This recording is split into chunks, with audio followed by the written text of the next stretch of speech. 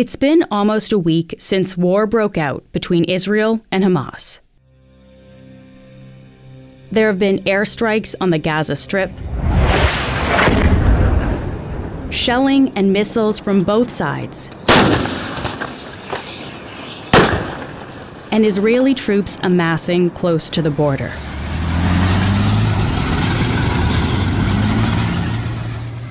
We're also getting a clearer picture of what happened in the original Hamas attacks last Saturday as people share their stories. It all started Saturday morning.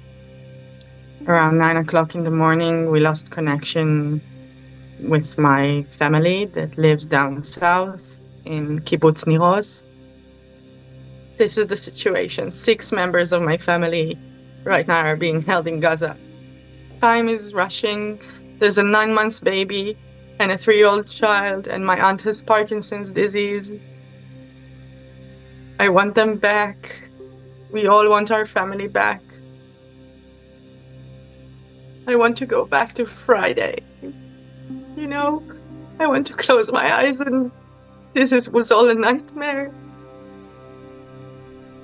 Meanwhile, in Gaza, where electricity, food, and water have been cut off, reporters describe scenes of desperation as injured civilians arrive at a hospital. I see a girl with her teddy bear. More injuries are coming. And as you see, there are no ambulances, only Palestinian civilians helping other civilians. This conflict and these stories have captured the attention of the world, especially that of the United States. U.S. President Joe Biden was quick to declare his country's full support of Israel. So in this moment, we must be crystal clear. We stand with Israel. We stand with Israel. And we will make sure Israel has what it needs to take care of its citizens, defend itself, and respond to this attack. And beneath that U.S. declaration are complex geopolitical factors. What the superpower does and how they show their support will have major implications for the region. Adrian Morrow is the Globe's Washington correspondent. He'll help us understand the role of the United States in the geopolitics of this war. I'm Menaka Raman-Wilms, and this is The Decibel from the Globe and Mail.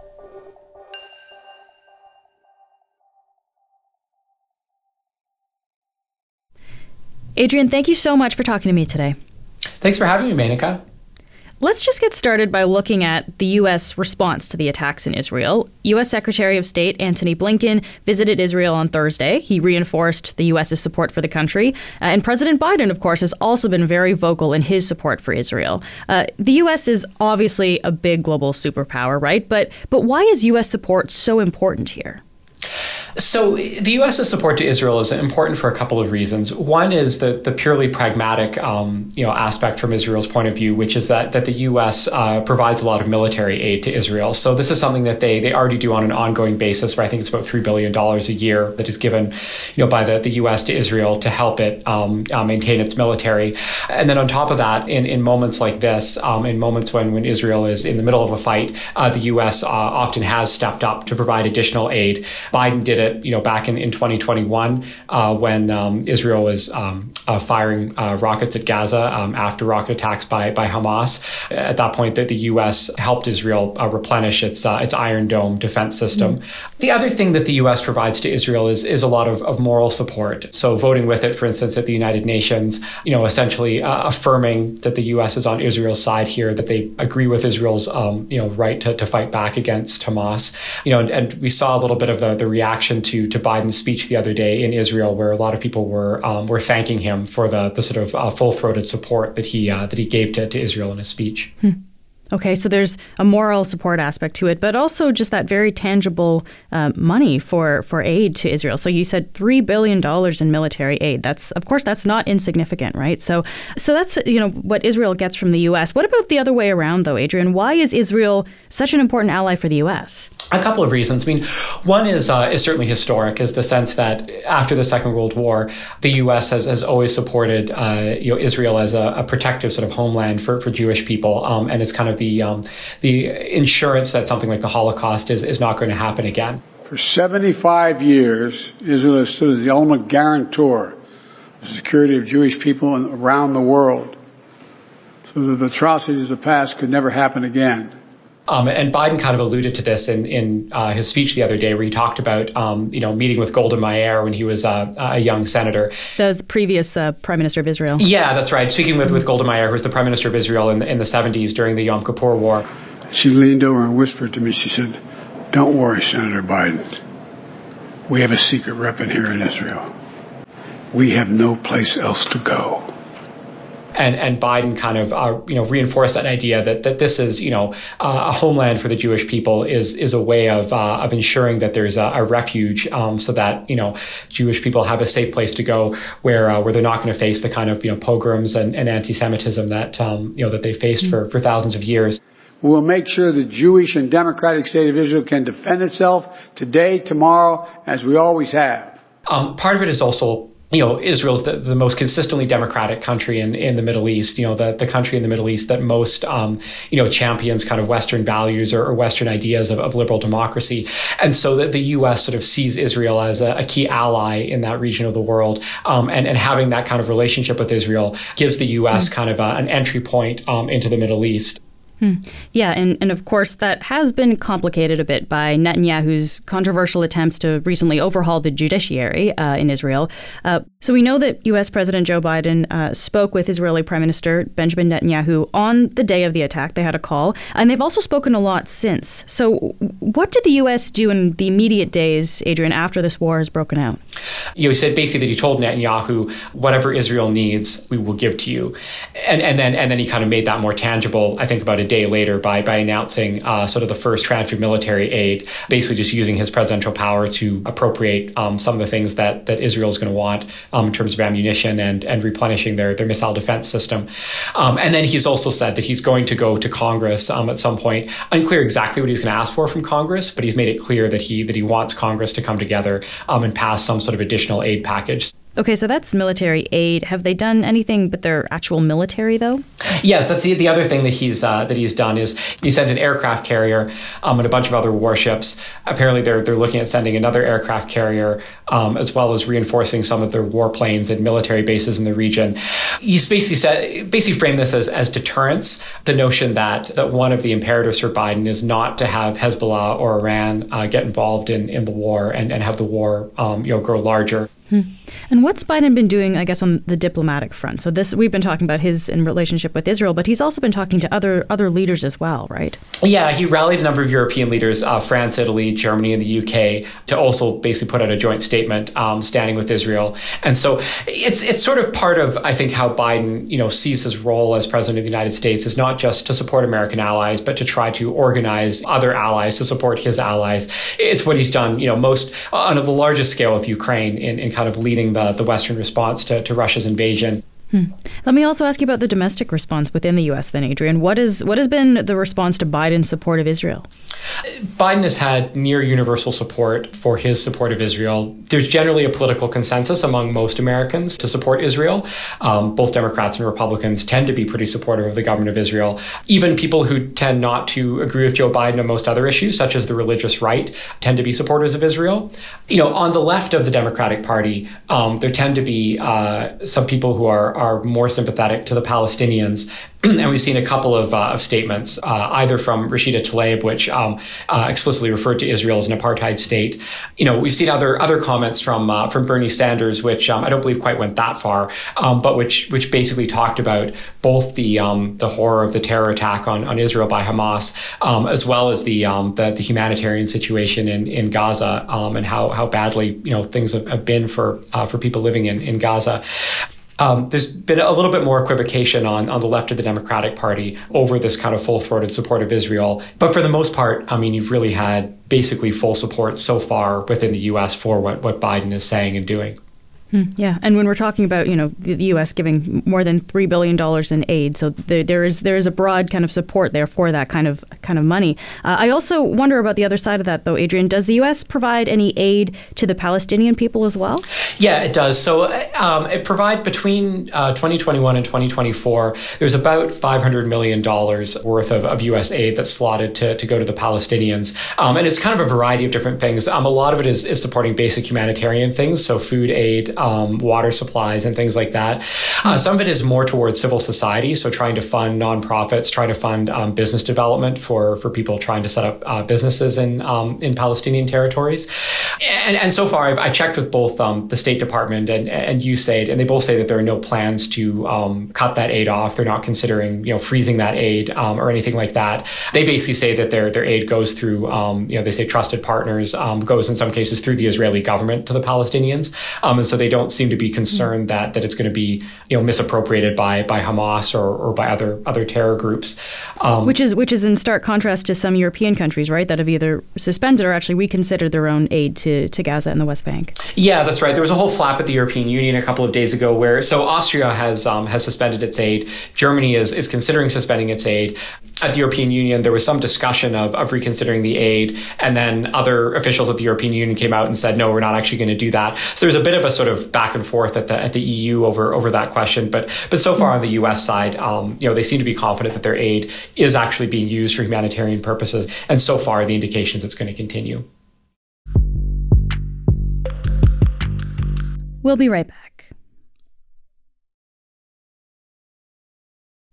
Okay, so Adrian, let's get into the wider geopolitical context now. So the reality is there's a lot of different interests here. So what would you say are the big factors that President Biden is weighing at this particular moment?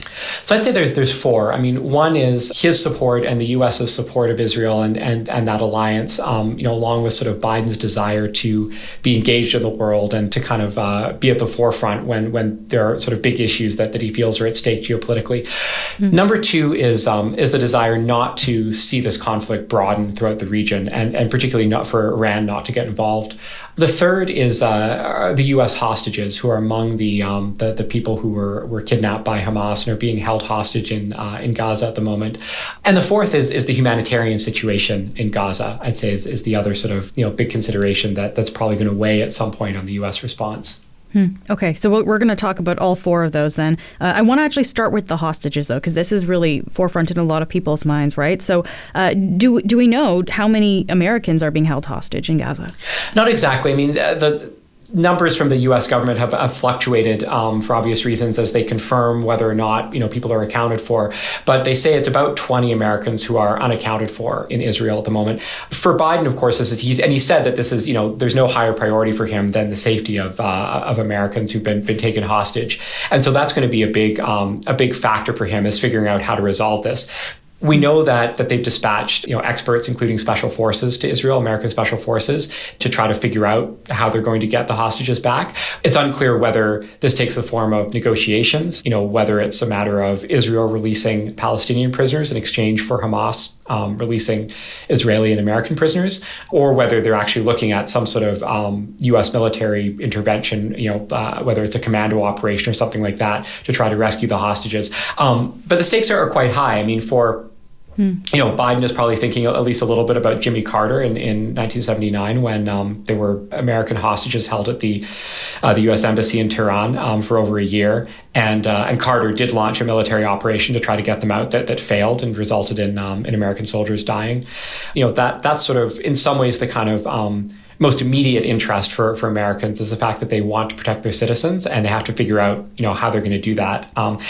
And by the way, I mean, Hamas has threatened to start executing hostages. Mm-hmm. And I think that's something that's got to be weighing very heavily on Biden is what happens when Hamas executes hostages, and if they start releasing, video or publicizing that this is what they're doing, what that looks like. Yeah, for sure. And we talked about, 20 potential American hostages. The numbers are a little bit difficult because we don't really have final numbers, but it sounds like there's over 100 hostages being held right now. So there's a lot of people that have to be taken into consideration here.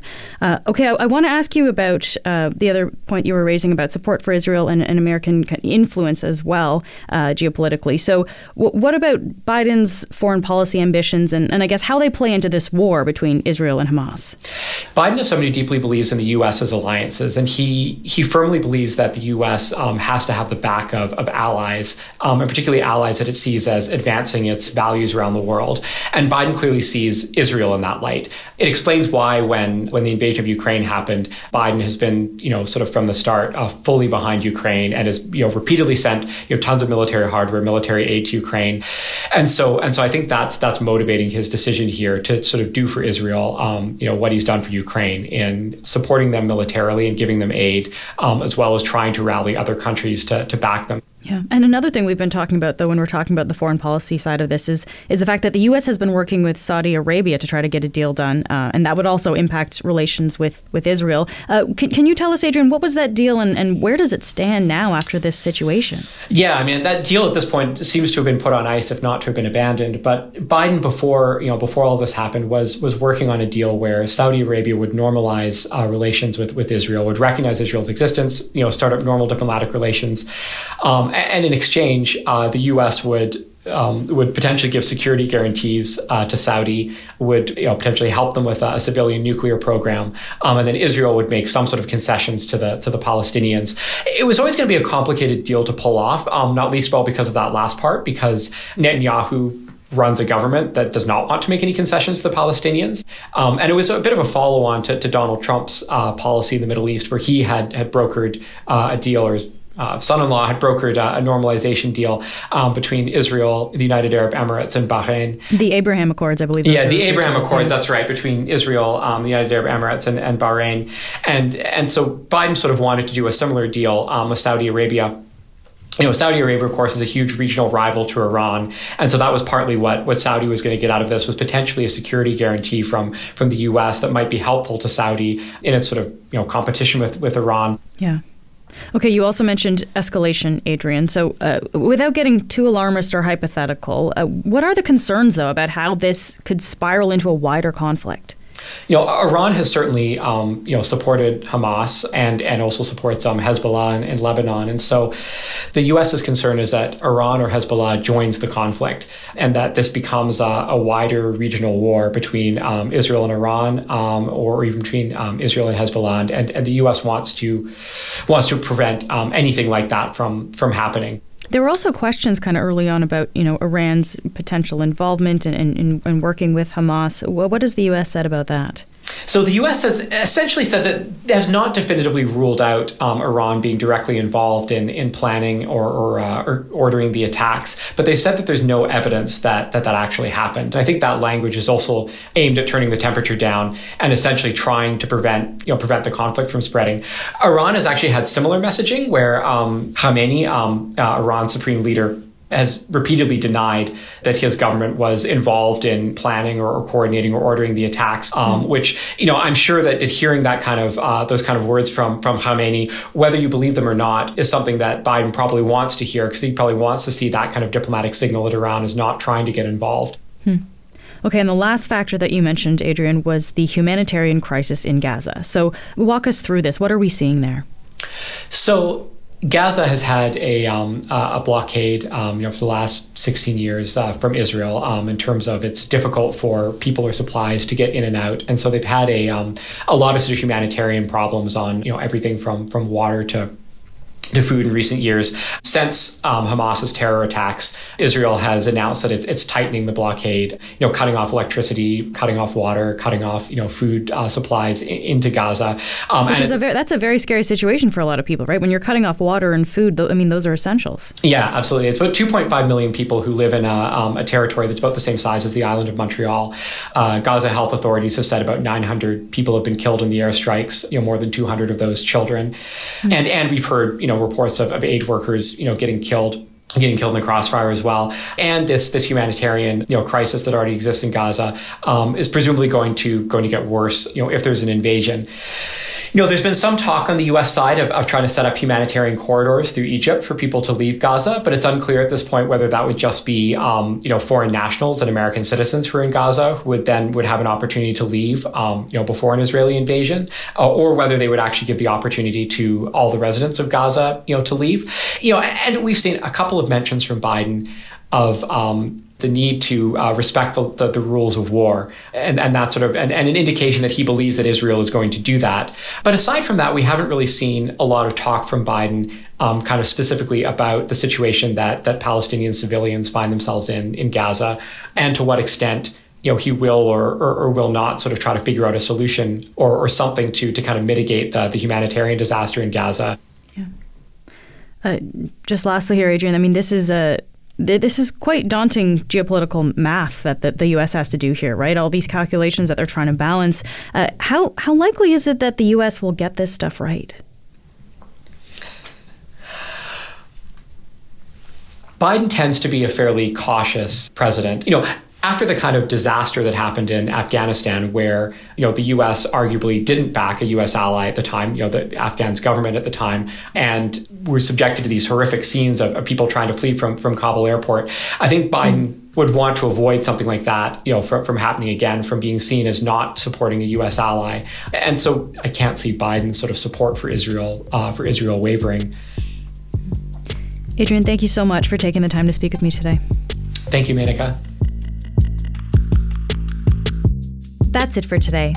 I'm Menaka Raman-Welms. Our producers are Madeline White, Cheryl Sutherland, and Rachel Levy-McLaughlin. David Crosby edits the show. Adrian Chung is our senior producer, and Angela Pacenza is our executive editor. Thanks so much for listening, and I'll talk to you next week.